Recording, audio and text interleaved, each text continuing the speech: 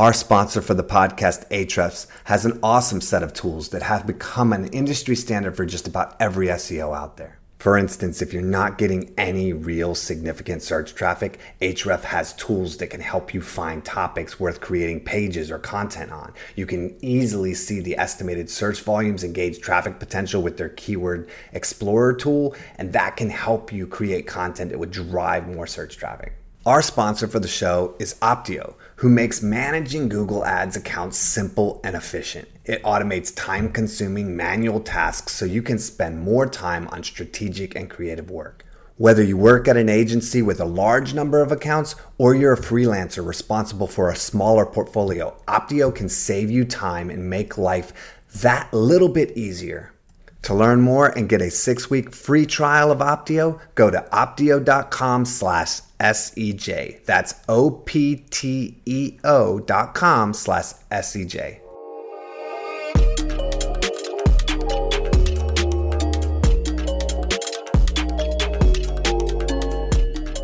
Welcome to the Search Engine Journal Show. Thanks for joining us. Today we continue our ongoing series, Better Know and SEO Pro. So let's get to it. One person in SEO you better know about is Adam Riemer. Adam is a digital marketing strategy and execution consultant and is the CEO at Adam Riemer Marketing. Adam has been in the industry for more than 15 years. He's a 2-time Affiliate Summit Pinnacle Award winner for Affiliate Manager of the Year. In addition to writing on his own blog at adamriemer.me, he is currently a contributor to Search Engine Journal.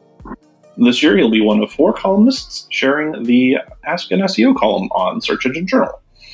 He's spoken at tons of conferences, including PubCon, Big Digital Adelaide, Affiliate Summit, ShiftCon, and many more. You can find Adam on Instagram at RollerbladerDC, on Facebook, Riemer Marketing, on LinkedIn, Adam Riemer, and a whole lot of numbers. Just do a search for him, you'll find him, or on Twitter at Rollerblader. And here he is, Adam Riemer. Welcome to the Search Engine Journal Show. Adam, looking forward to chatting with you today. Thanks. How are you? I'm great. So, cool. Let's kick off. So, as I mentioned in the intro, you are a digital marketing strategy and execution consultant. So, tell me a little bit what your focus is on today. As in right now what I'm working on with clients? Or just generally what areas you're sort of specializing in these days? Lately, everyone's been worried about conversions, and a lot of clients are worried about how to just bring in more qualified traffic or pre-qualifying it. So that's a lot of what my focus has been on the last couple months. Okay. Especially as we leave the holiday season and reading analytics, reading attribution and conversion, figuring out what's going to add value to a channel, how to grow that type of traffic, and why people are converting better on some pages than others, as well as the product mix that generates a conversion, or the lead funnel and the wording and everything that we're doing in lead gen versus e-commerce. So that's been a really big focus lately. Okay. Really cool. All right. And of course, you're considered by many in our industry to be an expert in affiliate marketing. So, I don't know, how did that sort of come about? Did you sort of plan to be known as an expert affiliate marketer, or did that sort of happen organically for you? I think it just happened organically. I'm not really sure how. And in the affiliate space, they know me as an SEO, and I've been about 4 industries, and each industry considers me something else. So it's just kind of a weird space to be in. But I don't know. Yeah. It's just I talked a lot about it. I fixed a lot of people's affiliate programs. I've worked with the SEO teams to help prevent theft and poaching and shopping cart interceptions, and also to work with the SEO teams to build up the affiliates to conquer more of the top 10 search results so that we block competitors from getting the traffic. So the 2 skills can go hand in hand. Affiliates that have websites and need to know SEO. SEOs don't necessarily know affiliate. But affiliates could benefit from some of the SEO knowledge, especially from tech SEOs, because they'll want to know, wait, this affiliate manager is telling me to add these images and all these links, but that's probably going to be bad for the organic. So the skills kind of cross over with each other. Mm-hmm. Right. Are there any sort of trends in the affiliate world that, things that are going on that you think people should be paying attention to? It could be in SEO or just marketing in general. Is there anything that's sort of catching your eye as something that's sort of trendy right now? Yeah, just states and countries doing stupid things with privacy policies and blocking our ability to track. Mm-hmm. So, with certain clients that are open to it, I try to create different solutions that would not violate it and do not use cookies. Mm-hmm. Okay. Yeah, that's the big thing. Yeah. The California Act that came. I think there's 5 or 6 more states about to pass their own. You have GDPR that came out and all this other stuff. So Google Chrome is going to be blocking first or third-party cookies. Apple launched ITP. So that's where people should be focusing on. Mm-hmm. So do you find that these sort of changes, like the privacy stuff, is that making the affiliate marketing work that you're doing more challenging these days? And just how are you working around these issues for your clients? Finding solutions. A lot of networks will try to come up with some. Some will flat out lie. 2 of them just published a report that was not necessarily a report. They talked to affiliates that were concerned and just flat out lied to them. So I'm not going to say the networks for obvious reasons, but the affiliates are quickly learning which resources you should go to that you can trust and not.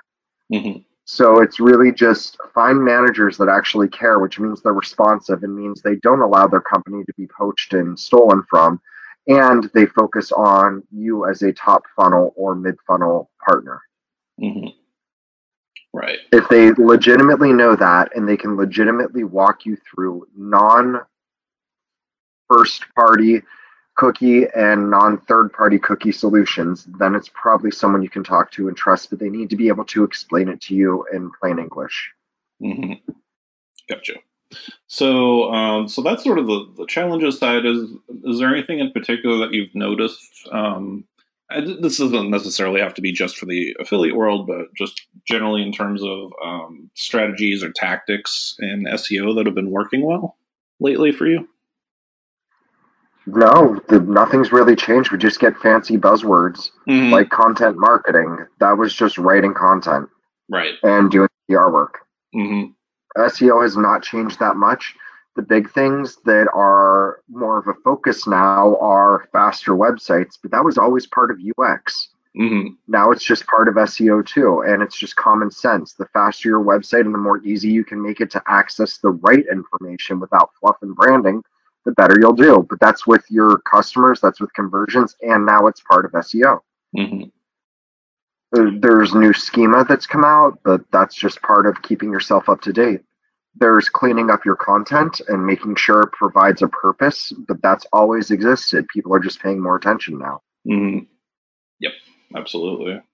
And on the flip side of that, is there anything in terms of from the SEO side? What are some of the big mistakes that you see? Maybe businesses that come to you, or whoever the case may be. Like, what are some of the big challenges that sites are facing right now in the SEO world? Branding has come back, especially with the thought of a recession. And I'm seeing a lot of branding companies start to take over and get involved in marketing and blocking SEOs from being able to do their parts. I'm seeing engineering. This is across the board where engineering has more of a say than marketing on the website, especially how it's loaded and coded and what can and cannot be done. That's been impacting a lot of people. And once they get penalized, or even when they're not, but they're worried because they're starting to see fluctuations, which isn't always something you should be concerned with. It's like, these are the 2 big causes. Branding took away the ability to add the proper wording, or they're refusing to let you compress and shrink images because they want these big, beautiful things. And even images that aren't being used, there's a lot of tools out there that let you know what's being used, what's being viewed, what's not, how many times, if that view went directly to a conversion, if it did not. And even if it's never being used, never being viewed, and it's hidden, they're still not letting you pull it out. And these are just bad things for your website. Engineering will have control. Well, I don't see why this is important. That's so small. There was one website I was auditing. I found a million little things that weren't hard to do, but engineering didn't see a purpose.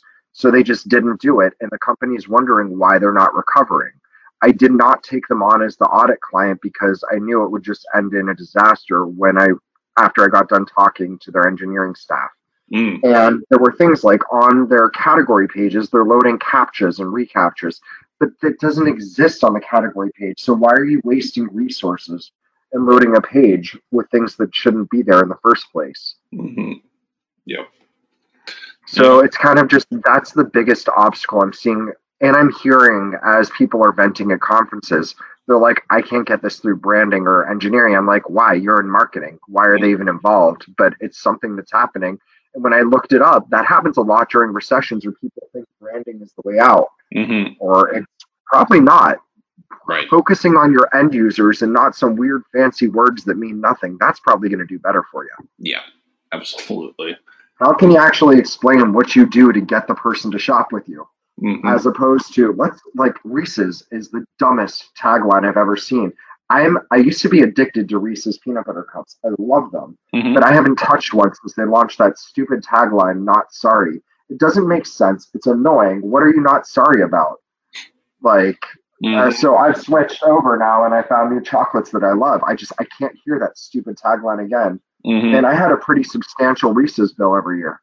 I don't want to say what it is, but yeah. They've pretty much lost me as a customer because I can't deal with that stupid tagline. Gotcha. Some idiot in branding probably came up with it, and whatever. If you're listening, congratulations. You're losing customers. I'm not the only one either. Yep. All right. Okay. So in terms of tools, I don't know if there are any sort of... The worst part is I actually canceled a trip to Hershey Park. Oh, no. I was planning on going back. I'm like, I can't look at that damn Reese's. They have the candies running around in costumes. I was like, I can't see one if it's going to say "not sorry." And I'm not sorry I canceled the trip. I'm going to go back to Disney instead. Yep. That sounds like a winner to me. Cool. I hate that tagline. So yeah, I gotcha. I'm feeling you there. All right. And Reese's, I'm not sorry. Not sorry for abandoning your Reese's. Sorry. Oh no, I'm happy. I've discovered plenty of good chocolates now that I wouldn't have tried without. Cool. All right, so let's switch gears a little bit. Talk about tools. Do you have any sort of favorite tools that you have at the moment that you're oh my god, enjoying? There's so many. I use like 20 to 30 tools every week at least. I use SEMrush, Authority Lab, Screaming Frog, Deep Crawl. I use ShareSale. I use a couple of custom built ones. Like I have a content crawler that I call Content Queen, still in Python. I have, what else do I have? I use Slack, even though I hate it. I use Asana and Basecamp. I use my wine fridge. That's so vital right there. That one really is, and Diet Dr. Pepper too. I actually have a pretty healthy lifestyle. I let out my 3 big vices just now, which is Diet Dr. Pepper, chocolate, and wine. Gosh, one that I don't think I could live without is BuzzStream. They're based out of Austin, Texas. And Telefluence is one that I'm just starting to fall in love with. Joey Sinkowitz from Advanced Search Summit, he's the founder of IntelliFluence. That one's pretty fantastic. Oh, cool. It's for influencer marketing, and I'm really loving the process. It's just easy to get through. I'm still new with it, but I could see it becoming part of my weekly to every other day type of tool sets. Gotcha. Cool. Yeah, it's just there's so many that I go through. Sitebulb is one. Actually, I'm falling in love with that. They keep updating it, and they keep adding new features, and it just keeps getting better and better. The one issue I have is that it runs on your desktop as opposed to on the web. So you got to keep it running, and it can eat up a lot of bandwidth. It also runs from Europe as your default. So that gets confusing when a client's like, what the hell is this? It's an attack, and they stop it from running. So, right. But whatever. Yep. No, yeah. You can change it so it crawls from wherever. Right. It's just annoying that that's the default. And I usually forget to run it. So like I'll run that one at 11 p.m. or midnight or something so that I can just leave the computer on all night. Some of my clients have a few million. One has over 20 billion pages. And so when I have to crawl through that and I'm doing a 1,000,000-page crawl or a 200,000 page crawl, it's just because it's desktop based. I have to wait till the middle of the night when I'm not going to use my computer. Right. Cool. Oh yeah, sounds like you're using a lot of tools in your day-to-day life. So let me ask you, so we'll segue into that. What is a typical workday looking like for you these days? That really depends on my mood and it depends on the season. Okay. So around Q4, I'll head to Mexico and work. I'll just, I need to change scenery or I can't focus. Mm-hmm. So I have a couple of places. There's New Orleans, there's Mexico, Puerto Vallarta specifically, and I have a couple of other spots that I don't like to tell people I go to just because that's my private oasis where I don't know anyone, nobody knows me, and I can just do my work in peace. Mm-hmm. So basically, I do that and it just kind of changes up. I like to start my day at about 5 in the morning and then I'll take a break, usually around now, and I'll go. I do about a 6 to 8 mile run every single day, or I go to the gym and do the elliptical for about 1,000 calories. Mm-hmm. And I post that to Facebook sometimes. And that's my break. Then I come back and I check emails, get back to inbox zero, and then I usually take on one audit a month or one audit a quarter, and I'll work on those in the evening during spare time and private time. Mm-hmm. That's where my vacation fund money comes from. Oh, gotcha. Yep. Nice. So that's also how I get to do New Orleans and that other stuff Mm-hmm. on a regular basis is audit work. Mm-hmm. Very cool. Okay. Yeah, that's my average day. Yeah. So, what sort of led you into this, the SEO and marketing industry? What sort of drew you here? Kind of just got thrown into it naturally. I have two or three different stories on origins. The real one is I was DJing at raves in the 90s and people wanted to know where I was playing next. So I started a spreadsheet of email addresses and I would do a mail merge and start sending them when I was going to be in their cities. Sorry, excuse me. Then after I'm drinking a lot of Dr. Pepper, so it started to come back on me. And basic downside of it. Oh, yeah. So I changed over to American Airlines exclusively. United, or it wasn't United, who was it? Wanted to know why I left their airline. And I was like, because American put in Diet Dr. Pepper into their lounges. So that's literally the reason I've changed to fly exclusively on American. Within 2 months, I hit platinum status. Wow. Yeah. So then they were like, well, I was like, this is an inefficient way to do it. So I put up Angel Fire websites in the 90s and I started doing other types of websites.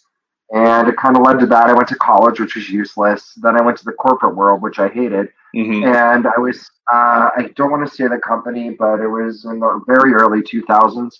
I was in an internet marketing role.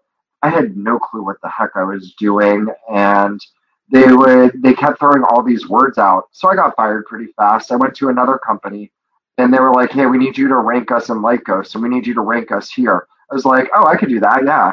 They're like, oh, so you're really good at SEO. I was like, what the?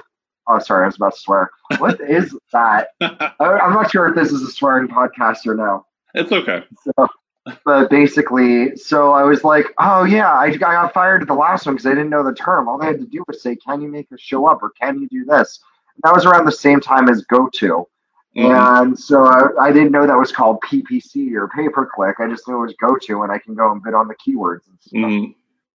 So it was kind of just a bad communication. And from there, I eventually found forums like A Best Web, which no longer exists. I was hiding under handles instead of my real name. And I realized I don't like working for people. So I kind of just eventually went out on my own. I was working at a company. They screwed me over. I said, F it, and I left. Mm-hmm. And I've barely looked back since. Mm-hmm. So that's sort of what led you, just like all these bad work experiences sort of led you to deciding, hey, I can do this for myself. Yeah. I mean, if I was growing company after company, why can't I just go do this and not have to deal with them? Yep. And then I kind of built some websites and was playing around and having fun. Eventually, I had advertisers and other people asking me, well, how are you driving traffic to us and how are you making affiliate sales? And I explained it to them. And there was one person, she reached out, she said, well, can you do that for me? And I said, I don't see why I couldn't. And I went out, I met her family, her kids and everything. That's when I realized, wait, crap, if I mess this up, people are going to lose their college fund and people lose their jobs. And that's when I became a little more serious. I still don't take too much serious, but you know that firsthand. I know that. But it's like, but I like the fact that that grounded me when it was kind of just me. I had no one depending on me or relying on me. Right. So in the early days, how did you sort of learn like all the stuff you were learning? Was it just sort of through experimentation? And well, you did mention the forums, but like, what was the best sort of learning? Your method of learning that worked best for you? Teaching myself and trading information and trading consulting and building a network of peers Gotcha. Mm-hmm. that I trust. Yep. Okay. That was valuable. Yep. You have to have a sounding board. Not one person knows everything. Right. Absolutely. Very cool. It's just like an SEO firm that can do all types of SEO. It's impossible and it doesn't exist. Mm-hmm. Yep. So when you first went out on your own, was there any sort of unexpected sort of experiences that you had? Did you find it difficult at first, or did you sort of transition into that world fairly easily? I always try to go in expecting the worst, so I'm usually pretty pleasantly surprised. I knew for a fact there would be hard times and good times. Mm-hmm. What I didn't expect was something that's happened twice, where I would take on clients and all clients or all but one client leaves at the same time. First time that happened, I had a client die. I had a client's parent die. I had one get acquired and have to fire all vendors, and like literally it just everything overnight all at once. I had that happen again a few years ago where it was all in like a 1 month period. Every single client had stuff happen. So it's like it happens. That was what was unexpected, but now I've planned for that.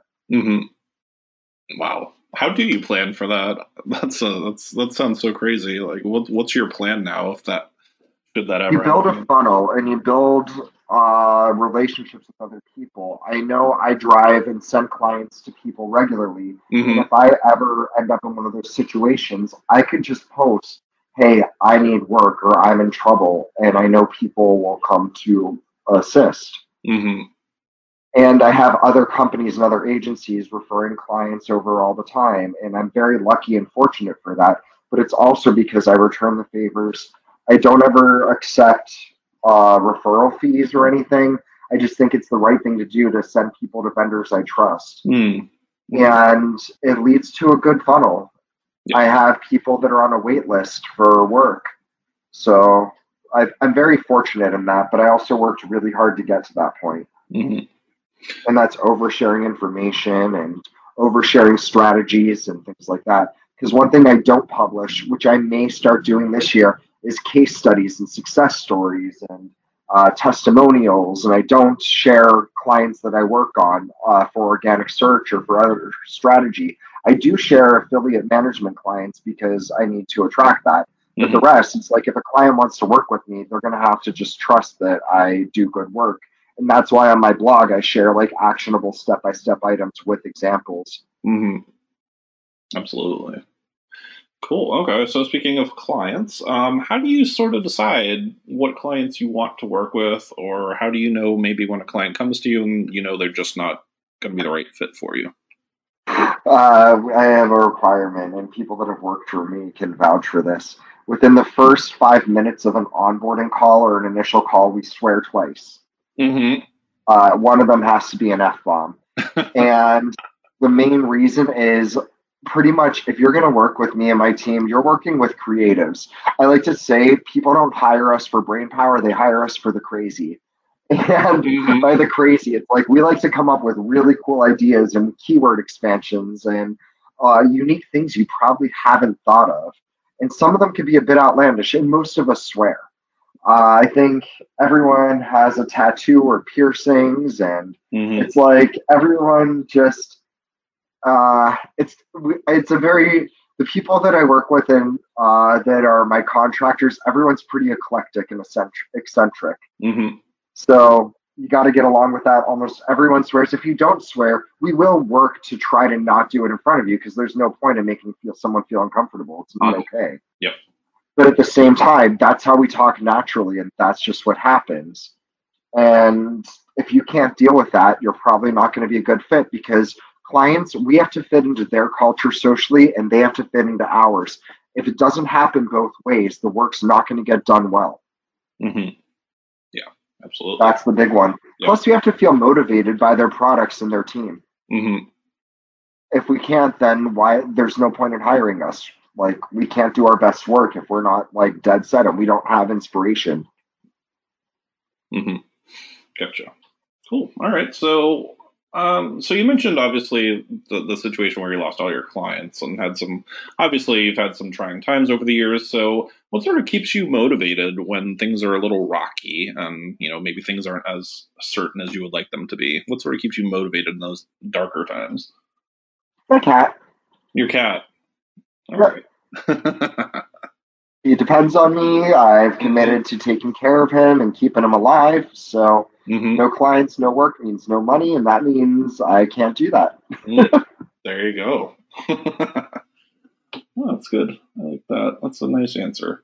All right. Let's see. So let's talk maybe your favorite SEO campaign. Do you sort of have one that sticks out for you? And I know, with clients, you don't need to name them if you're under NDAs, but is there any sort of, if I say, what's your favorite SEO campaign or project you ever worked on? Does anything pop to mind for you? Nothing that I can share because of Nothing NDAs. Okay. Okay. I mean, we've had some really cool successes. I've had numerous pins on Pinterest get over 1 million pins within the first 2 months, and that was something I'm able to repeat pretty frequently. Mm-hmm. But it's like I can't share it because then it becomes obvious who they are and which clients they were. Gotcha. And I can't. It goes back to me not saying who my organic search clients are, or when I use like Pinterest as a way to get into publications or Facebook as a way to get into media. Mm-hmm. So it's like I can't say what the campaigns were. Okay. Because that's the way who the client is. Yep. Yeah, I know that. I have one I'm really excited about launching in April.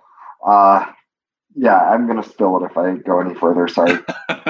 We just went into video production for it. So it's like, it's so exciting that it's happening. It was one of those like random crackpot ideas that sort of developed. And then I was like, okay, I got to share this because we're doing it. And they just bought into it and they're loving it. And the whole team's loving it. So it's happening. And I'm so excited.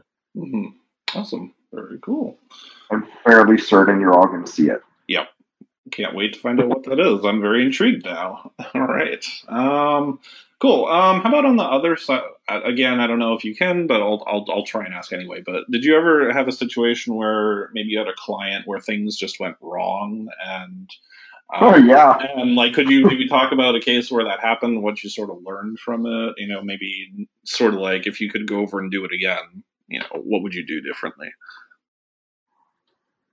So there was a company out of New York City, and the person who was in charge of the company was my direct report, and he got aggressive with me quite a few times and my team members. And that was not okay, and I knew something was up. Mm-hmm. It turned out their company was going under, and they were taking the anger out on me and my team. They hired, as a small company, they hired a tech company. I'm trying to think of how to do this without giving away who or what they were, because they are a very libelous company. If they still exist, which I don't know if they do. And basically, all the warning signs were there, but I didn't listen to them because the owner would constantly call me and say, please come back, because I would fire them. They would threaten to sue me. I'd get a call a week later. I'd agree to come back. And it was just a vicious cycle. I know better than to stick in an abusive situation like that, but I didn't. Once it started happening to people on my team, I was like, that's where you cross the line. Like, you do not go near them. And so that's when I officially fired them the last time. But it's companies that start to place the blame. So there was no reason why the person and the company couldn't have been on WordPress. It was a lead gen site, but they got talked into a .NET site instead. As a small company with 6 to 7 employees, you do not do something like that. It's expensive. It's a lot of extra work when everything can be done through plugins and much easier and less expensive without needing engineers and developers.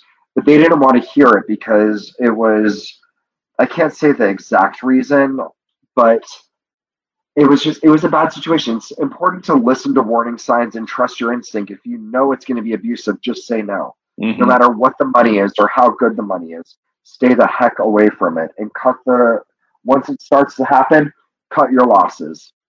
They still owe me thousands of dollars. I don't even care. I'm happy to be away from them. They started calling at 11 p.m. at night on the weekends, yelling, and I'm like, that has nothing to do with me. Yep. Wow. So then I'd say, don't call me past 8 o'clock at night, or don't call me past 6, and they'd start yelling at that. And it's like, this is unacceptable, and no. And I put up with it for 2 months after that, even. Wow. It was good. All right. I was a lot younger at the time, and I had just started hiring people, so I was nervous about money. Right. It's just not worth it. The money will be there. Yep. Arsen Rabinovich from Top Hat Rank, he's a good example of this. If you cross any of his employees and you're a client, he will fire you. He's somebody that I look up to in that aspect because he doesn't put up with crap. His team is what makes him successful, and he lives by that. And that's how he's able to deliver incredible work for his clients. And you can ask him about that. He really protects his team, and it's admirable. I really hope he doesn't listen to that. And Arsen, if you are listening, you suck and I hate you. That will be the quote we use on the podcast open on the recap post, right? Interview with Adam Riemer, Arsen, you suck and I hate you. Oh my, okay. All right, let's shift. It'll definitely get attention. Yeah. Oh yeah. That'll grab some attention. We can even make a little graphic for it and share it all over Twitter. Can I get a new baseball card? Yeah. There you go. Oh my. Poor Arsen. Okay. Yeah, now I have to bring Arsen onto this show and let him trash you. Okay. You should totally do that. Yep. He can share an incriminating video of me at dinner. Oh, okay. That's good. I'll know exactly which one it is, and I'm very proud of this. Every single glorious, buttery moment. All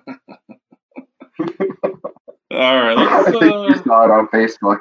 Oh, I probably know what you're talking about. Okay.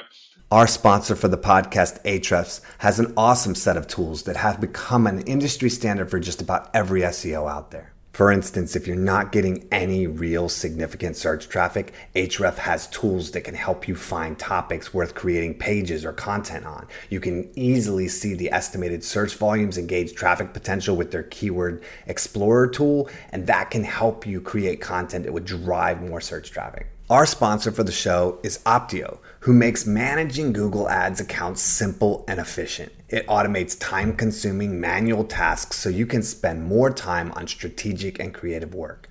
Whether you work at an agency with a large number of accounts or you're a freelancer responsible for a smaller portfolio, Optio can save you time and make life that little bit easier.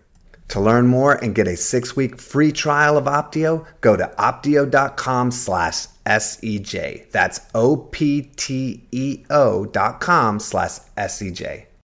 We can move along though. Let's talk about speaking conferences. So what is your favorite part about speaking at conferences? Because I know you go to a ton of them. So being off the stage and back in my hotel room. Oh yeah. So you're going to be an introvert, right? Terrified of people and getting in front of them and having to shake hands and talk to people and engage. That's my nightmare. But you do it. So how do you manage to do it, and why do you do it if you're so afraid of people and doing it all? I do it to build my network and to share back with people because so many people went out on the limb, people that didn't know me, they trusted me with information and data, and I never shared it or anything. But it's just my way to give back. Plus, it helps to just, God forbid I ever end up in one of those bad situations again, it builds up your network and it keeps you able to communicate with people and meeting new people. And if you do need clients, it's a great way to develop the relationships to get them. So have you that's it. It just takes a lot for me to get out there, and it drains me like no tomorrow. Oh yeah. If I didn't have to, I wouldn't. So have you sort of come up with any survival tips that maybe you could share with other people who might be like really sort of nervous about going out, or just sort of like totally introverted and are like, oh, I can never do a conference. So have you sort of come up with anything that helps you that maybe could help other people? Nothing that would be politically correct. Oh. A client once told me, saddle up, buckaroo. And that's basically all I can say. Okay. Got to put on your big boy or big girl or big they pants and go out there and do it. Eventually, I wish I could say it becomes easier. It's become harder and harder for me to do it. Oh, okay. Used to love going out and interacting with people, and now I hate it. So, but you know what? We have to do it. Yep. Part of life. It's part of it. We can go back to our comfort zones later. Yes, absolutely. Cool. Well, one tip is, actually, I do have a tip. Oh, good. Go ahead. Stay just close enough to you that you can walk to the host hotel, but just far enough away that you're too far for people to want to come visit you at your hotel. That gives you a proper escape, and it gives you a walk over. So like in Vegas, I stay walking distance from the conference, our convention center for PubCon, but just far enough away from the host hotel every time. And I usually don't tell people where I'm staying. This way, I can walk over or I can Uber, and I just have that quiet time to set my mind and get ready to deal with groups of people and people running up to give a hug or to do other things. And you can kind of clear yourself. And then once you leave, you have a nice, quiet, peaceful walk back to your hotel. That's a good way to get your break and just to start to reconnect yourself before you have to go to dinner or networking or other things. Right. Absolutely. That is probably my number one saving tip, is to stay just far enough away and just close enough. Excellent. Cool. All right. Let's shift gears to writing. I mentioned at the start that, of course, you're a contributor to Search Engine Journal, and this year you'll be doing the Ask an SEO column, along with Ryan Jones, Shelley Fagan, Tony Wright. Pretty good group of 4 people there. So I was just curious to get your thoughts on, sort of how, sort of what you're looking forward to with doing this column this year. I'm looking forward to seeing what people's needs are or what they can't find online, assuming they've tried to research and figure the answers out. It's kind of curious. Like some of the questions that came through so far, they're things that we used to talk about 5 and 6 years ago that seem to be resurfacing. At a conference, someone referenced domain authority a few times, and I forget who it was, looked at me. I was like, I can't hold back. And basically, I was like, that is a fake metric. It is made up. It does not exist. That is from a tool. You cannot use that in the real world. It's just like every tool has their own gauging thing. It is not real. Right. It is not Google. It is not Bing. It is not Yandex. It is not Baidu. Drop it. Yep. So it's fun to see the cyclical nature of SEO questions. Yep. Very true. Cool. Do you have a favorite article that you've written either for your site or Search Engine Journal or somewhere else that's, sort of like one of your most favorites? What was it? Yeah, I wrote one about creating a welcoming and open website for the LGBTQ community. Oh, okay. And I lost close to 1/3 of my newsletter subscribers. I got tons of hate mail over it. Oh, yeah, it was fantastic. And people were like, I saw you at this trade show, and I saw you do this. And although I don't hate X, Y, and Z, I find it not tasteful that you would include this inside a marketing post. So I was like, hey, congrats. And I got to resurface my old favorite response, which is just a picture of me with my middle finger up smiling. What people forget is that my newsletter list is free. I don't charge like a lot of other people do. I don't have a firewall. I'm giving you free information that's actionable that I hope can help grow your company. I'm not making money off you. I rarely put affiliate links in my newsletter either. So guess what? You're getting it for free. If you don't want to read something, fuck off. Sorry, I swore. That's okay. Like, go pay for something where you can actually, where the person needs you. I don't. If you look at my blog, I purposely set up a daisy chain redirect to get to the contact page and some of the content. I make it very hard because, you know what, if you're there, I just want you to benefit from the content. So there's typos, there's writing errors, there's a lot of things. because I don't want the people that just want to nitpick. I want the people that are going to go in and actually appreciate the time and thought and the fact that I'm sharing real life examples for free. Mm-hmm. Yep. So that was why it's one of my favorites. It helped me weed out the list. Mm-hmm. Yep. It's kind of like one of the reasons why I swear when I talk to clients the first couple times. It's because I want to weed out people that actually want to work with me and my team for what we can do, not just to go and say, "Oh, you did such a good job," and "Hey, great job with this." It helps to sort out the good clients from the bad clients. Yep. And again, I do not recommend doing that with your own company. We're in a very fortunate situation where companies are coming to us. If we had to go to companies and try to build business, I probably wouldn't be doing that. Right. Gotcha. All right. Very cool. How about what are you reading these days to keep up to date on stuff? Do you have any blogs or social media accounts or anything in particular that you follow kind of religiously to get tips and just sort of stay up to date on things? I have no idea at this point. Each site has some good articles, some bad articles. I Mm-hmm. more or less just use analytics and I use private groups and private chatter. Most people will not share their real things publicly. Mm-hmm. So that's one of the things where going to a conference can play into your advantage.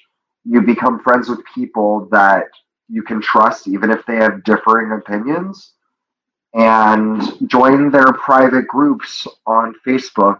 And that's where I really learn the most. Mm-hmm. Awesome. But you have to be able to trust them, and they have to be able to trust you. Yep. And that takes time. Yep. Yeah, absolutely. That's where I learn the most because we're actually asking real questions and getting real answers. Mm-hmm. All right. Let's move on. So you won the Affiliate Summit Pinnacle Award twice for Yeah. being the Affiliate Manager of the Year. So tell me a little bit about that award, what it is, and what did that mean for you personally winning that? So the first time it was pretty cool. And the way that it worked, so Affiliate Summit was purchased by Clarion Events, so I don't know what the future of it will be. But when I won the award twice, you had to be nominated by the community. Then they had a board of directors, which I don't know most of the board, and I didn't know them back then. They would look through whatever people submitted and said about you, and then they would look up who you are and do research on you. It wasn't like you pay to enter and you submit a campaign and win an award. It was legitimately done by unbiased third parties. So that was what made that award special. Mm. In the future, it may be pay to play like a lot of the others, where it's like, okay, or it could be a popularity contest. Mm-hmm. But it was really neat to win because I was up against companies and people that I admire, like Fanatics and I think a couple of others. It's just like there were some really, really challenging people that I thought should have won. And that's why it was funny on the second one. I didn't show up to the award ceremony. I was sitting at the bar having a glass of wine. Oh, wow. And someone was like, "What are you doing?" I was like, "I'm drinking. What are you doing?" And they were like, "I'll come to the awards." I think they sent them out to go find me because they realized I wasn't there. I was like, fine, whatever. I don't want to sit through, like, again, back to my not wanting to be social. I don't want to sit in a gigantic room with lots of noise, lots of people around. I don't like to be on stage. Showing up to even have my name announced in public, whether I win or not, it's like I really don't want attention. I don't want people clapping and looking at me and noise. And so I'm sitting there. I grabbed 2 extra glasses of wine. And in the video, I think you'll see 2 or 3 glasses of wine. I'm sitting there clapping, and I'm like, "Congratulations!" As they announced, I didn't realize they announced my name as the winner. Oh, wow. And so I'm sitting there for a few minutes. There's a pan back, and the glasses are empty, and someone's tapping me like, "You won." I was like, "No, I didn't." And then I'm like, "Oh wait, I did." And Missy Ward's on stage saying, "Adam, are you even here?" And so I was like, "Okay." That one was kind of funny because I honestly didn't expect it. Mm-hmm. So yeah. Yeah, very cool. All right. Let's move on to a few random questions. So if you weren't doing search or marketing or anything, what would you like to be doing instead? Probably cooking. Oh, yeah? Like a chef? And Probably be a chef or own a restaurant. Nice. What would the name of your restaurant be? Do you have a name? No idea. No idea? Okay. Probably something offensive or like a pun Mm-hmm. Gotcha. or something pretty gross. Probably like named after insects or something. I don't know. Okay. Definitely, I wouldn't go for something like kitschy or trendy. I'd probably just go for the exact opposite. Right. Mm-hmm. Cool. Okay. How about if you could go back in time and give your younger self some advice, what would it be? Huh. Nothing. Nothing? I don't think I'd want to shape my future. Mm-hmm. No, there's lots of things I regret, lots of things I wish I did, lots of things I'm happy I did that paid off, but I wouldn't want to try to shape my future. Mm-hmm. Okay. That's fair. How about, do you have any tips for time management or productivity? Or do you have the opposite problem where it's, No, but I'd love if you gave me some. yeah, right? That's why I ask. I'm trying to get some good ideas, man. Taking my break in the middle of the day every day, that's a huge one for me because I come back fully refreshed. Or if I'm not, I'm like, you know what? Stay offline. Mm-hmm. Forcing yourself to take that break, that's just really important. Okay. Cool. All right. How about, what's the best piece of advice that's been given to you? It could be about SEO, marketing, or just something, business related. And who gave it to you? I forget who it was. They just said, sit down and shut the fuck up. Mm. They wanted me to listen for a change, and that was a Oh. really important skill to learn. Mm-hmm. Have you Then mastered it? I had a professor in college, Dr. Breslov, and he stopped me after class and said, what the hell are you doing here? I was like, trying to take a class. What are you doing here? And he was like, wondering why you're in my class. He switched everything up and gave us, it was a freshman, and he gave us a senior level quiz just to see how we do. He was like, "You got 100 on it." I was like, "Okay, why do I care?" I was standing with a friend, and he was like, "You can go," and the friend was like, "Why?" And I didn't know at the time. He wanted to give me a lecture on why I should be going to a better school. Mm. And he was like, "You don't need this. You belong somewhere like this." So I applied to a better school, and I got in. Hmm. And again, college was still useless and worthless, but it's like that was a really good one. It's like, why am I doing this when I should be here? Just thinking about where you should be versus where you're not and why you're not at that place. So then I took the steps to get to that place. Hmm. Very nice. I like that. That's really good advice, actually. That's very deep. I Yeah, like that. those would be the two. Cool. Okay. Now, you mentioned the domain authority, of course, a minute ago, but I always like to ask this question.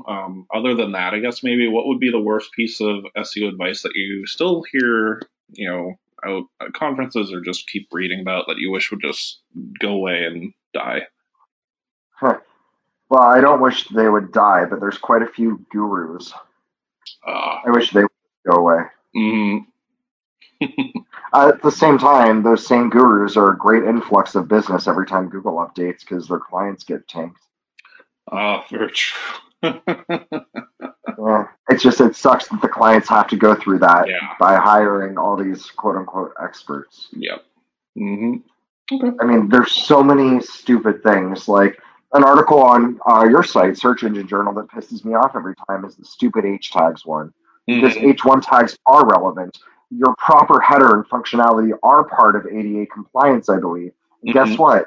Even though it might not be a ranking signal, it does help to define the category. But it gets so misconstrued. When John Mueller says something or answers a question, he's answering a specific question. He's Mm-hmm. not talking to you. He doesn't care about you. He cares about the question that he was asked, and he answers that question. Do not pretend it's about you and your situation, because it likely is not. Mm-hmm. Yep. And that's something that bugs me. That article's come back with multiple clients. And Mm-hmm. I'm like, and that's what I have to explain to them. And then it makes sense. And they say, well, you know what? If that was true, why is Search Engine Journal still using it? And why are they following a proper hierarchy? So that's something that would be directly related to SEJ. I Okay. love you all to death. Oh, But sure. there's a couple of posts that drive me crazy because they're taken, in my opinion, out of context. Mm-hmm. Okay. That's That would fair. be like more than one H1 tag on a page is okay. Well, the first time that came out, I believe it was in response to categorization. So if you do a search on a blog, what happens? It populates a category or a search query. Mm-hmm. And in that query, you're going to find multiple posts that have the read more. And that would generate multiple H1 tags on a page. In that instance, it's probably okay. Mm-hmm. But you shouldn't go and do that. Right. And you shouldn't allow that to happen. Yep. So it's like when he answers questions, and Gary too, they're answering specific questions. Don't apply that to yourself and don't assume it's about you. Mm-hmm. Yep. All right. We'll move on to what would be your advice for newcomers to the industry if they want to eventually become successful? Do you have any sort of insights or tips for how people can be successful in the long term? Look for people that share data, not theory. And look for people that will actually give you actionable things with the before and after and what happened. And don't let anyone ever answer a question immediately. If they do, it's probably not real. You can't answer an SEO question, especially about recovery or growth, unless you actually look at the website. So, like, if someone says, "Do you know an SEO?" or "I need to hire an SEO," and they don't say, "Well, what kind of SEO? Is it international? Is it ORM? Is it local SEO? Is it this? Is it this?" Then they can't really give a good recommendation. And if you say, "Oh yeah, I lost my traffic last March. Oh, that was Panda. You need to go fix this." Bullshit. What you Mm-hmm. need to do is you need to go in and look at the website and see what actually happened and then start the diagnosis. So Mm-hmm. anyone who can just give an answer immediately or doesn't share data, stats, and information, they're full of crap. Mm-hmm. Don't trust them, and that's the biggest mistake I see newcomers fall into. They Okay. like the shiny and new. They don't like to actually have to listen to the work. And the ones that do, they usually make it pretty well. Mm-hmm. Absolutely. Good advice there. Is there anything in particular in SEO that has you excited right now? No, I just like that it's changing. Mm-hmm. Okay. Like, as in, there's always someone new or something that got hurt. I always have a new project coming across my plate that excites me, Mm-hmm. generates ideas, things that I could do to try to build links or things that I can do to expand their keywords or help them move into a new line or extension. Mm-hmm. More of the excitement for me comes from the new ad platforms and tools and way that I can amplify content and get it out there better. Mm-hmm. Okay. So, but that's not really SEO related, even though No. it can impact SEO in the long run. Right. Yep. That's fair. All right, let's do a few questions from the community. I put the word out that we were chatting, so I got a few back I wanted to ask you about. Let's start with from Twitter, Rohan Ahmed asked, how can we leverage affiliate links for our ranking? And I know I believe you did a session on affiliate link building at PubCon recently. So yeah, I'd be curious for your thoughts on what's sort of the state of things in the link building world. And I don't know what he means by that. Ask it one more time, please. well, he asked, how can we leverage affiliate links for our ranking? But yeah, I was trying to widen that Like, a little bit. is leveraging affiliate. Oh, sorry, I interrupted you. Oh, so no, I was just trying to like widen the question because I know that's a little, yeah, it doesn't quite make sense. But I think And he's just sort of asking generally what's going on when in I the get world of that link building. question, it's usually a merchant that wants to say, "How can I make my SEO better by getting backlinks that look like affiliate links?" Ah, mm-hmm, Reality is that's just stupid. mm-hmm, One, affiliate links are not backlinks for the most part. They have a tracking parameter, or they go to a subdomain, or they're a redirect. None of those are actual backlinks. Two, if you're using your affiliates for backlinks, and all of your affiliate links are going to be backlinks, and you're approving a lot of people in, they're probably really low quality and crappy links. mm-hmm, Mostly because you're going to get subdomains, you're going to get topically irrelevant websites, you're going to get a lot of stuff that probably you don't want in your link profile. Next, if all of your affiliate links are discovered and they have parameters or tracking things, uh, solutions, or the redirects, and they don't have sponsored or no follow on them, Google's going to know what you're doing and you're trying to build links this way, and they're probably going to take action on you at some point or devalue those links, and you're going to drop. It's just going to work against you. Mm-hmm. I'm assuming that's what he meant, Okay. or she meant. It could be. I was a little unclear. I was just I was just sort of thinking because I remembered seeing that you were doing a session on link building for affiliates, so I didn't know if there were any. Yeah, but that was like how an affiliate site could track backlinks. Oh, okay. I got you. Okay. Let me guess, create good content? No. No? You have to have good content. You have to have something that's worth linking to. Right. But there's other things you can do. Okay. As an affiliate, you don't have brand control. So there's a lot of things you can do, like you can create comparisons that are unbiased, whereas a brand can't. And you could rank for phrases like comparison terms in the best XYZ, whereas a brand probably is going to not going to be able to rank as well for that because they would be biased. So there's a lot of things there, and those types of honest reviews and rankings can attract links. Definitely. You can create games. You can create apps. Oh crap, I was about to say something that I'm doing an audit right now, and I just created something the brand most certainly cannot do because it involves smoking and vaping. And this brand would always distance themselves, but one of their top affiliates actually can do that. And so it's like, think about the things the brands can't do and create those. That would be beneficial or helpful to an end user, and by creating that type of content, you've created something that's worth sourcing and worth linking to because it will help other people's readers. Mm-hmm. Great. I expect that a lot of you will come across what I was just about to say, but it's for a current client and NDA, so I can't say. Gotcha. Sorry. Okay, you're all almost did. So we're talking links. I had one other question from Nava Hopkins of Hennessy Digital. She wanted to know, what's the craziest thing you've ever done for a link? I don't know. Have you come up with any creative emails? Yeah, I've done lots of things, from sponsoring drag queens at a drag race. I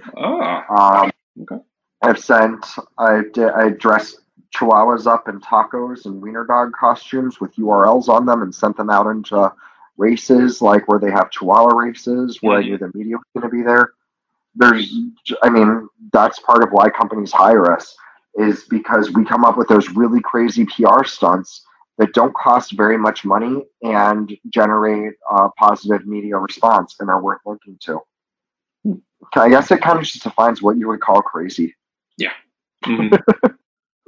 All right. Well, that's good. How do you come up with an idea like that? Is it just sort of brainstorming, or running wine and chocolate? Oh, there you go. I don't know. Sometimes I just come up with them instantly. Mm-hmm. Like on a prospective audit and client call this morning, I came up with it immediately on the spot. Other times it can take me a month or two. Mm-hmm. It has to come to you. I wouldn't try and force it. Right. That's very true. Okay. So exercise is my big release for coming up with ideas. Mm-hmm. So while I'm running, I just start coming up with them like crazy. They're not always relevant to current clients. Sometimes I'll have them and I'll write them down for when I have a project that it can make sense for. Mm-hmm. But exercise is my big release for creativity. Okay. For content writing, it's wine and just getting into like a relaxed state. So wine and pizza puts me into my relaxation coma. Mm-hmm. Oh, so okay. Yeah. One more question for the community. Mary Davies of Beanstalk Internet Marketing. She wanted to know, what are your favorite and least favorite parts of your job? I don't know. I don't really have any least favorites. I mean, there's boring things like accounting and data entry, which you can't escape. Mm-hmm. My favorite part is having another family, a few families. That's something that I don't want to talk about my life growing up or personal life, but one of the things that I am forever grateful for is having multiple families. Mm-hmm. So when I go to some of the search shows, I see people I've known now for close to 10 years, and I've been to their houses, I've met their families. when I'm in the affiliate industry, there's certain people I've known for now 18 years. They threw me a big birthday party in Vegas. Just it was supposed to be a surprise. Then they remembered that my feeling towards large groups and stuff. And they were like, "Wait, are you actually going to be here this day?" And I was like, "No." So I had to change my flights and hotel. But these are people that I truly consider my family. Mm-hmm. I also have the blogging community and influencer community. And I go there and I legitimately hug people there and I love it. And it would feel like you're hugging your mom or your sister or your brother. It's just like I have actual family now, like with those, in addition to my biological family. Mm-hmm. That's what my favorite part of the job is having actual people that I care about. Nice. Yep. Work's work. I get to have fun. I get to be creative. Mm-hmm. I get to do really, really cool things, like go to Australia. But it's my work family. That's what makes it special. Yep. Awesome. Cool. All right. And then my last question for you. He sucks. Oh, sorry. Yeah. So my last question for you was, what's next for you, Adam? Do you have any big plans coming up? Anything big on the horizon? Big on the horizon? Yeah. No. No? Not really. Same old everything. Yep. Hopefully retire in a while, and I'm planning on moving to Mexico or down to Texas. Oh, wow. Okay. So, yeah. That'd be my next big life move, but I don't know when it'll happen. Cool. All right. Sounds good. And then I guess before we close out, if people want to find you online, where should they go?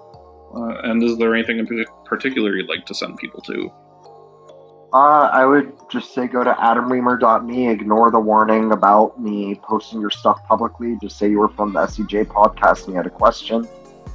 And okay. Yeah. Very cool. Okay. All right. Well, thanks very much, Adam, for joining us today and talking. It's been a lot of fun talking to you today. Thank you for having me, Danny. Of course. All right. So that does it for this episode of the Search Engine Journal Show. Be sure to come back every Thursday morning for more great interviews from the Search Engine Journal team. Also, if you haven't checked it out yet, make sure to check out Marketing Clock, which is now part of the new SEJ network of podcasts. So every week, great team at Marketing Clock will get you caught up on all the latest industry news. It's fun and informative, and check them out also. And you can follow Search Engine Journal at SE Journal on Twitter, and you can find us easily on Facebook and LinkedIn. If you want to follow me, I am at Mr. Danny Goodwin on Twitter. So long, and thanks for listening.